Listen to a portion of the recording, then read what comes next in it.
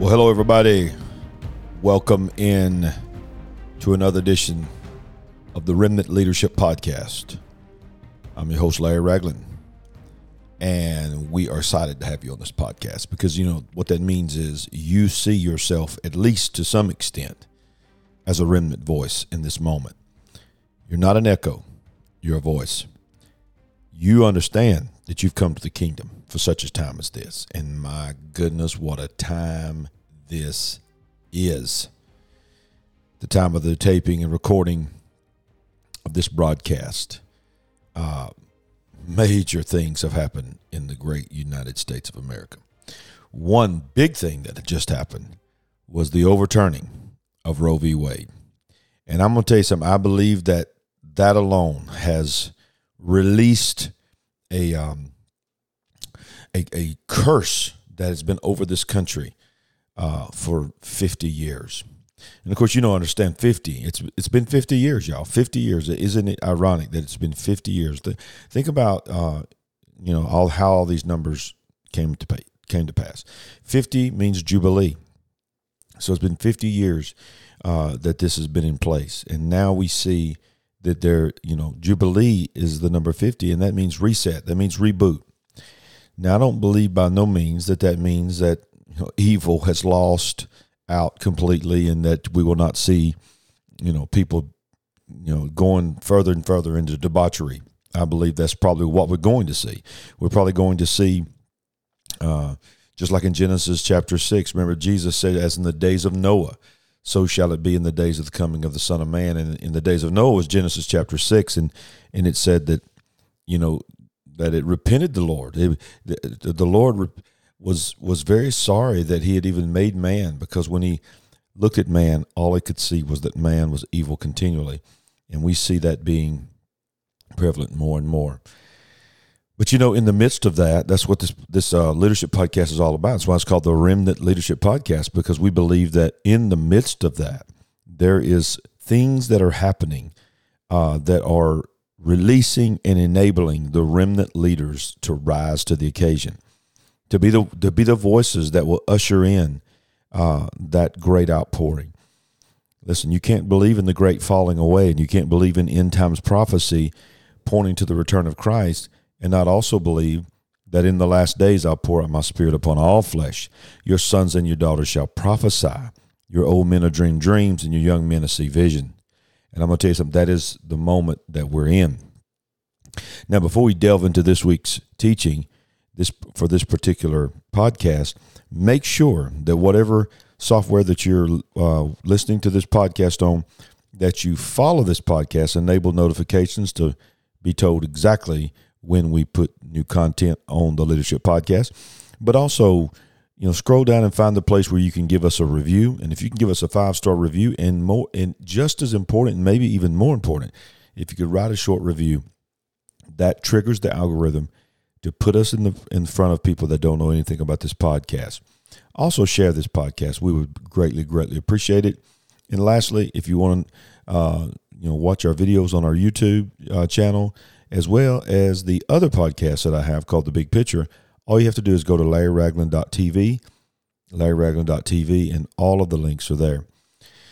So I want to talk to you today about what I believe has happened. I believe that when this landmark ruling was overturned, now understand, I think by now you probably understand and know it doesn't mean that abortion was outlawed.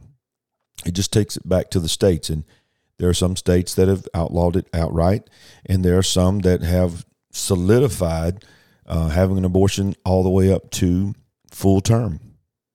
There's been even a couple of states that have even stated that if a child survives an abortion and is viable, they reserve the right to refuse care.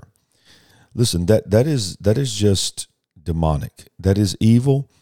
And I don't want to get too deep in that subject, but I can tell you that that's very reminiscent, and I believe it is the spirit of a false god in the Old Testament called Moloch. And Moloch was a spirit that, or an idol that they had made that was the body of a man and the head of a cow or a bull with outstretched hands. And I don't want to get too graphic on you, but this was designed. This god, if you will, little g, false god, was designed with a hideous, horrible, demonic intention. They would sacrifice their firstborn children to the god of Moloch, and they would put a fire up under his hands and get the hands scalding hot, put their children onto the hands, and their children would be killed. And so that's why so many preachers and ministers will talk about abortion falls up under the principality, the spirit that moved upon those that worship Moloch. And of course that brings a curse when the Bible tells us that when you harm a child, it's the greatest offense against the kingdom of God, because Jesus said, "Don't stop the children coming to me, for such is the kingdom of God. Lest you become as a child, you shall not enter into the kingdom of heaven." So we understand the importance of children. We understand that before the first covenant was given to Moses on the mountain, as a baby, the devil tried to kill him as a child and a baby.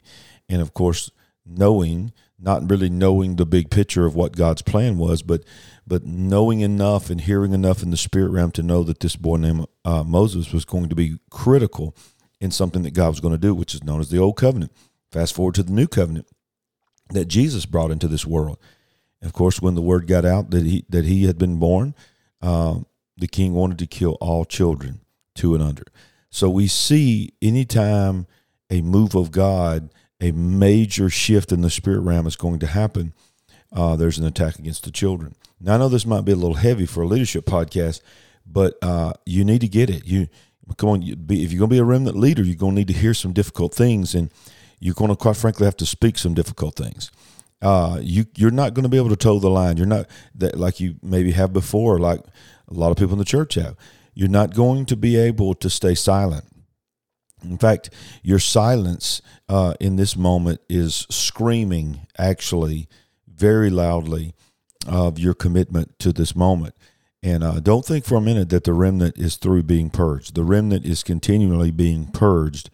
And the men and the women of God that are truly voices and not echoes of the culture of this world, and not afraid to speak, "Thus saith the Lord God," are rising up. And as they rise up, more and more are falling away. Now, I want to tell you one of the problems that I think, and this is the topic of this particular leadership teaching, is that we have become echoes. We have become copycats.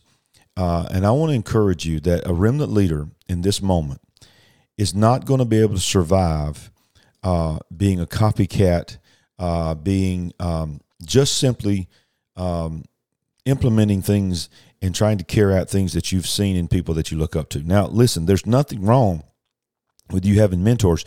There's nothing wrong with you looking up to people. In fact, I think God would certainly prefer that your heroes, your mentors, those that you desire to emulate, would be men and women of God that are preachers of the gospel versus people in the culture, whether it be sports, whether it be Hollywood. Most of those people's belief system is not rooted at all in the kingdom.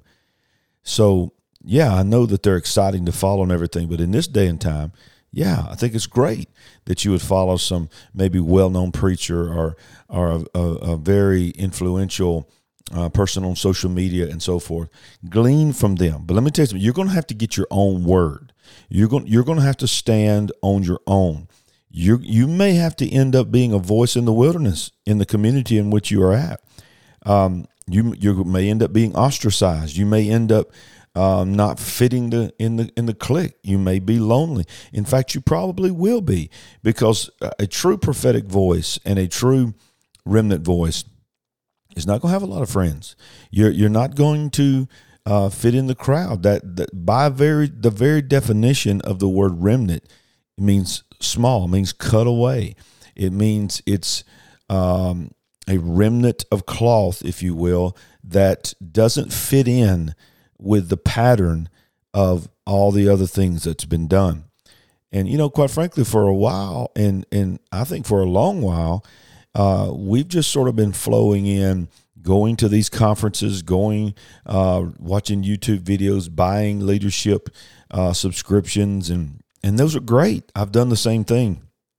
And then what happens is they end up usually we don't, buy the leadership instruction manual from somebody that's struggling with less people than we have. That's the culture that we have been taught in the Americanized church. You find the big church, you find the successful ministry that's got the $multi-million budget, hundreds of employees and thousands of volunteers, millions of viewers on whether it be television, social media. And then we go and we try to learn how to duplicate that. But the reality is this: you can't duplicate that. That wasn't your vision. You can glean from it. You can implement some things that you learn from them, but you can't be them. That's been the problem with the church. We've just tried to cookie cutter over and over again. And I'm going to give you an example in Scripture that I think is a perfect example. One of my favorite characters in Scripture is Elisha. I love Elisha. And of course, I love Elijah, but I love Elisha because Elisha is the story of this unsung hero, this faithful guy that was the armor bearer and the right-hand man to Elijah. And before he received what we know is the big part of his story, the double portion anointing, his job was to hold the coat of Elijah, the one he's serving, while he was eating, and actually wash his hands and hold his coat while he stood over in the corner and watched Elijah eat. Now, that's submission. But that was just his spiritual job. He also had a secular job. The Bible says that he worked in a field and he plowed the field with a yoke of oxen. In fact, when God speaks to Elijah, I should say, and tells Elijah to go anoint Elisha to take over as the prophet of Israel because he's going to be taken from the earth. It was a very well-known fact that, in fact, the Bible even tells us that he had been telling Elisha and his fellow students at the school of the prophets that God had told him he was going to take him. Because when you follow the story out in 2 Kings chapter 2, you'll see that, each time that along the journey that final journey of Elijah before he was taken up to heaven, the sons of the prophets, the fellow students, would come to Elisha and say, "Do you not understand that today our master is going to be taken from us?" Well, this is because it was a common thing. The difference between the students in the school of the prophets and Elisha is Elisha had invested in that relationship. He had sowed into Elijah. The bottom line is, everybody wants to be an Elisha because he had a double portion anointing. We keep asking for the double portion anointing, but you can't be an Elisha until you learn how to serve an Elijah. So when you serve an Elijah, then you make yourself a candidate to be an Elisha. But now watch this right here. This is very, very interesting. Let's fast forward all the way to the time at the very end when they're standing there at the River Jordan, and Elijah realizes that his time is short, that at any moment the Lord could split the sky and come down and get him, because it's very clear to me in Scripture that he knew, maybe not the full plan, but he knew that he was on a journey, and somewhere around the River the River Jordan, he would be taken. And we're going to pick it up at that very moment when Elijah realizes, okay, Elisha is not going to leave me. He's not going to go. He's been with me through all of this. And I just need to ask him, what does he want from me? What is his agenda that he just will not leave me? And so he basically says, what do you want, Elisha? What do you want? And Elisha says, I want a double portion of your anointing. Now listen to this. I want a double portion of your anointing. So he said, I'm pick up at verse 10, 2 Kings chapter 2. Elijah said to Elisha, you have asked a hard thing. Nevertheless, if you see me when I am taken from you, it shall be so for you. But if not, it shall not be so. In other words, you need to be able to be locked in the Spirit when this happens. And if you can see what's on me, you can have what's in me. Now, verse 11 says, then it happened, as they continued on and walked, then suddenly a chariot of fire appeared with horses of fire, separated the two of them. And Elijah went up by a whirlwind into heaven. Now, this is key. verse 12 says, and Elisha saw it. He saw it all, and he cried out, my father, oh, my father, the chariot of Israel and the horsemen. My father, the chariot of Israel and its horsemen. So he saw him no more. And he took hold of his own clothes and tore them into pieces. He also took up the mantle of Elijah that had fallen from him, and went back and stood by the bank of the river Jordan. Then he took the mantle of Elijah that had fallen from him, and struck the water, and said, where is the Lord God of Elijah? And when he had struck the water, it was divided this way and that, and Elisha crossed over. Now when the sons of the prophets who were from Jericho saw him, they said, the spirit of Elijah rests on Elisha.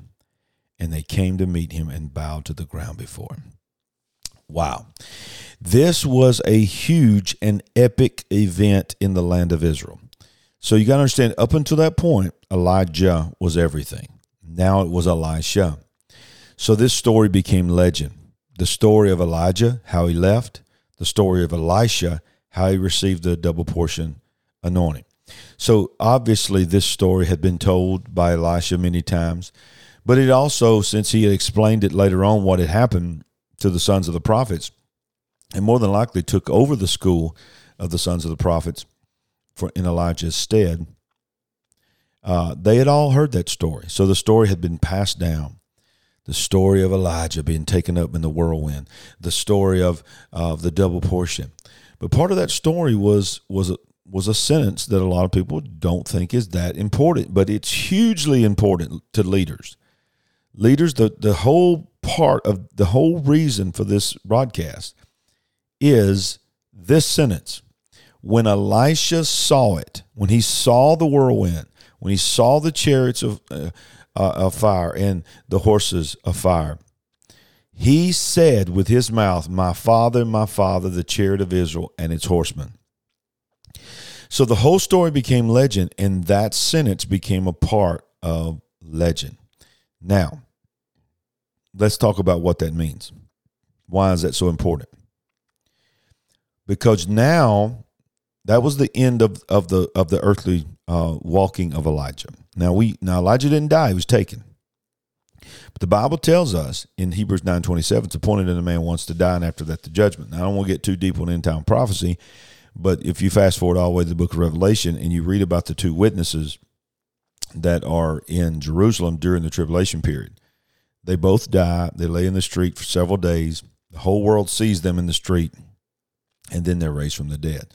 I personally believe that one of them is definitely Elijah.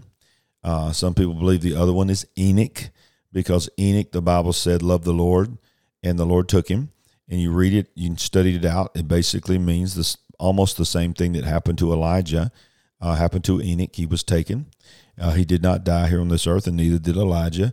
So therefore, most theologians believe that since the Word of God says it's appointed a man wants to die, and after that the judgment, that more than likely Elijah and Enoch are the two witnesses that will have to still die, and then, of course, receive their resurrected body.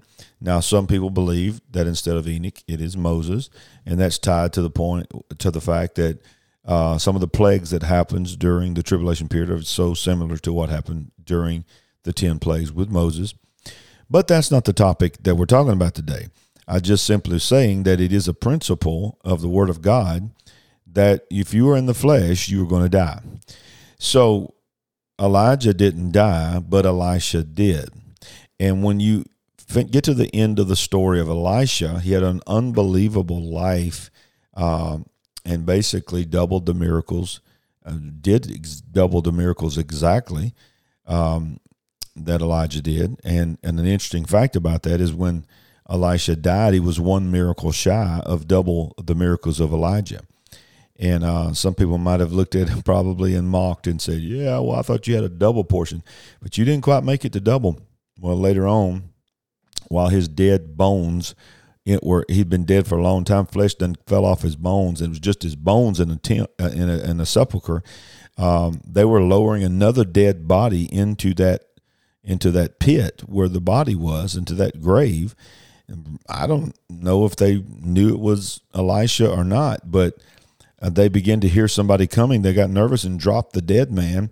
And when he hit the hard on the ground, part of his body touched the bones of Elisha, and he literally was raised from the dead. And so in the death of Elisha, his bones finished the word of God, the promise of God, and it became exactly double the amount of miracles of Elijah. So that's a cool, interesting little fact. But going back to right before he died, now watch what the Bible tells us in 2 Kings chapter 13, verse 14. This is the end of the life of Elisha. Listen to this. And Elisha had become sick with the illness of which he would eventually die. So, of course, he's the prophet of Israel, so he has access to the kings. The kings are very familiar with him. And he is with the king of Israel, Joash. And the Bible says in verse 14, when he became sick with the illness that he would die of, that Joash, the king of Israel, came down to him and wept over his face. Very, very prominent thing in Eastern culture that when the patriarch, the man of God, is dying on his deathbed, everyone that wants to receive, especially his children, but anyone that acknowledges especially if it was a great prophet, they want to get in that room when he's breathing his last breath because, the last words were very profound. They would lay hands on them, and they would, the patriarch would lay hands on those that are in the room and transfer anointings, speak blessings, generational blessings, and so forth. So the king of Israel, Joash, said, look, the word is that Elisha is on his deathbed. So he runs to him. He gets in the room. He begins to weep and cry. Now listen to this. Watch what happens, leaders. Watch what happens. We have to be careful not to take shortcuts. And we have to be careful not to think that if we do exactly what everyone else did, say exactly what everyone else says, that everything is going to happen for us exactly the way it happened for them. So when you first read this, then Joash, the king of Israel, came down and wept over his face. It almost implies, and most people would believe, that he was just so sorrowful at the death of Elisha. Well, he probably was.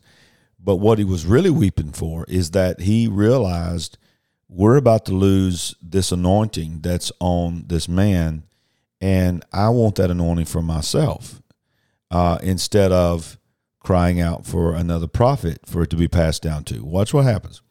So then Joash, the king of Israel, came down to him and wept over his face and said, O my father, the chariots of Israel and their horsemen. Does that sound familiar? The only difference is between these two passages is O, because everything else is a direct quote. When Elisha saw Elijah disappear into the heavens with the chariot of fire and the horses of fire, he said those words, my father, the chariot of Israel and his horsemen. At the death of Elisha, Joash, the king of Israel, says, Oh, my father, the chariots of Israel and their horsemen. That's another difference too. Elisha said, the chariot, singular, of Israel and its horsemen. And Joash said, Oh, my father, the chariots of Israel and their horsemen. Now, look, I'm okay with chalking that up to after time. That's a pretty close quote. There could be some other deep meaning in there that we could break it down. I could say some things there, but I'm not going to go there because I'm almost going to give him the benefit of the doubt that once you've passed down for it to be that close after all those years and him quote it that way, pretty close. Okay, it's very obvious what he's doing. He is trying to duplicate what he's heard over and over and over again, and all of Israel has heard the story of Elisha and how he got the double portion. So he's like, okay, if he got a double portion, I'm getting a triple portion. I'm getting a quadruple portion. And Elisha said to him, take a bow and some arrows. And so he took a bow and some arrows. And then he said to the king of Israel, put your hand on the bow. Now listen. So he put his hand on it, and Elisha put his hands on the king's hands. And he said, open the east window, and he opened it. Then Elisha said, shoot, and he shot. And he said, the arrow of the Lord's deliverance and the arrow of deliverance from Syria. For you must strike the Syrians at Aphek till you have destroyed them. Then he said, take the arrows. So he took them. And he said to the king of Israel, strike the ground. So he struck 3 times and stopped. And the man of God was angry with him and said, you should have struck 5 or 6 times. Then you would have struck Syria until you would have destroyed it. But now you will strike Syria only 3 times. And Elisha died, and they buried him. And the raiding bands of Moab, this is what I was talking about, invaded the land of the springs of the year. And so it was as they were burying a man that suddenly they spied a band of raiders, and they put the man in the tomb of Elisha. And when the man was let down and touched the bones of Elisha, he revived and stood on his feet. Wow. Now, a couple of things I want to show you as we are just coming quickly to the end of this podcast. And my nugget I'm going to give you to protect yourself in this moment is, remember, Elisha asked a hard thing of Elijah when he told him, I want a double portion, 2 times, double portion anointing. But he got it. He got it because he did exactly what the prophet said to do. He said, here's how you're going to get it. You've got to see me when I go. If you see me when I go, you can have what's on me. And he got it. So when it came time for Elisha to die, Joash came in and he says, okay, I'm going to cut to the chase. I'm going to say the same thing that our prophet said. So he says, my father, the chariot of Israel, chariots of Israel and their horsemen. So instead of him just saying, okay, you shall receive, my anointing, Elisha said, okay, I hear what you're saying. I hear what you're trying to do. It's very obvious to the prophet what Joash was trying to do. So he said, okay, he takes the bow and the arrows, tells them to shoot. Then he tells them to take the rest of the arrows and strike the ground. And he strikes the ground, watch this, 3 times and stopped. 3 times and stopped. Why? Because in his mind, Elisha asked a hard thing of Elijah. It was a very legendary story. And he said, so he got a double portion. So he said, if Elisha had a double portion and Elisha pours his anointing down on me, I'll get a triple portion. So he strikes 3 times, once for each of the portion that he is expecting to receive from Elisha. And he's just trying to do the ritualistic thing. He's trying to do the cookie cutter thing. He's trying to do what everybody else has done. He's not allowing himself to be big picture, thinking outside of the box. Maybe something radical is happening. Here's the reality. When kingdom math does not operate like our math. In our mind, it makes sense that if Elisha received a double portion, then when he lays hands on the next generation, they're going to receive a triple portion. But watch how Elisha rebukes him. He says, you should have struck 5 or 6 times.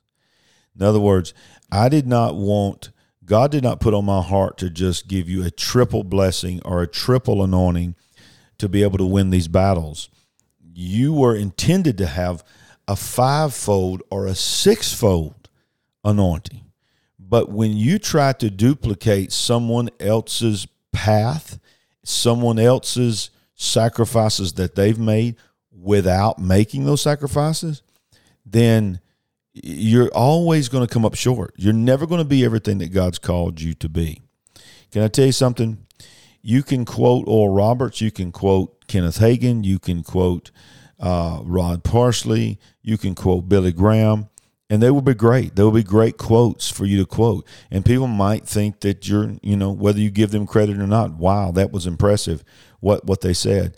Wow, what a leader. Listen to that deep anointing. But let me tell you something. In this day and age, when the remnant is rising and when leaders are needed on another level, you can't rely on someone else's anointing. You can't rely on someone else's words that they have spoken. You can learn from them and you can glean from them. But your journey is going to be different. Where Elisha's generation just had to see something, you're going to have to strike some things. You're going to have to maybe go to war.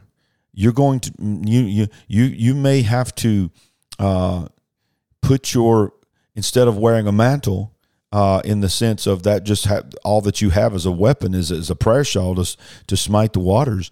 You may need a bow and an arrow.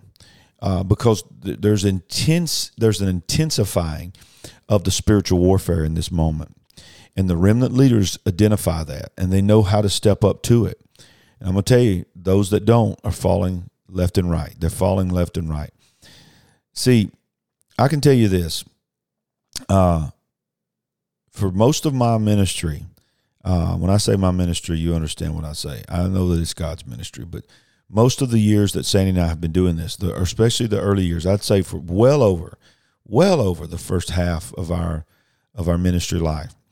At the time of this recording, I've been in ministry for about 33 years, just right at 33 years. I've been pastoring now for about that same time, been pastoring this same church that we planted, coming up on 30 years, 29, 30 years. So, but we started with nothing. We started just a desire to serve God. And I will tell you, for over half, maybe 2/3 of our ministry, we were never taken seriously. We were mocked. Nobody wanted to know what we were doing. Nobody wanted to know, how did you become successful? How did you build that building? How did you get that nice building? How did you do this? How did blah, blah, blah? And I was never driven by that anyway.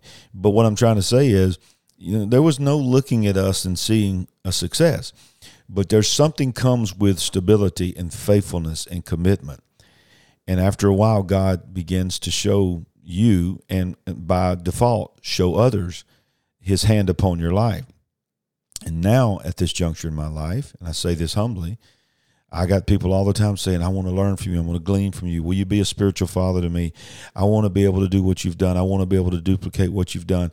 I want to see my church successful.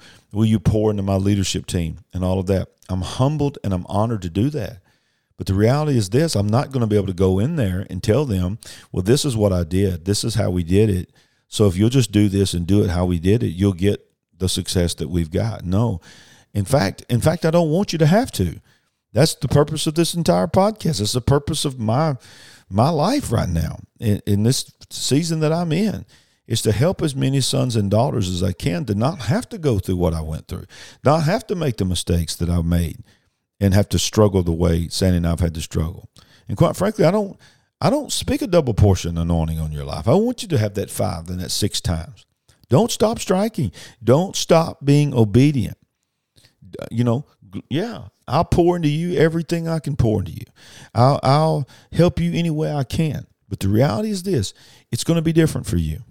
And as the remnant gets tweaked even more and more and more and trimmed even more and more and more, it's going to become even more uncomfortable. The Bible talks about how, God sees in secret and rewards us openly. He also says, if you're faithful in a few things, he'll make you rule over much. The ministry is not an easy life. It's a tough life. Leadership is not easy because leadership is influence. And when you influence someone's life, that means you've got to invest in their life. Okay? You can't just come along and read a book by John Maxwell or read a book by anybody that you look up to in the ministry, and all of a sudden now you've got the revelation of how they got where they're at, and then you just go say the same things, do the same things. You're going to benefit from the wisdom of those people, but you've not had to go through what they've had to go through. The reason Elisha received the double portion anointing is not because he said, my father, the chariot of Israel and its horsemen. That was not the key to him receiving the double portion anointing. But when you were not plugged in and investing in the life and the ministry of Elijah, that's all you heard. That's all the sons of the prophets heard. That's all the legend became, is that, at that moment. Because if you remember the story, remember Elijah said, if you see me, you can have it. No one else saw it. They were watching from a distance. The sons of the prophets were. They did not see the chariot of Israel. They did not see the horsemen. All they saw was a bright light. They heard a rumbling, and they thought that God had picked Elijah up and dropped him somewhere in the mountain. The Bible tells us that. They went to the mountains looking for Elijah. They had no idea what had happened. But they did hear Elisha say, my father, the chariot of Israel and its horsemen. And so they equated that statement and passed it down through generations to be the trigger for the blessings of God.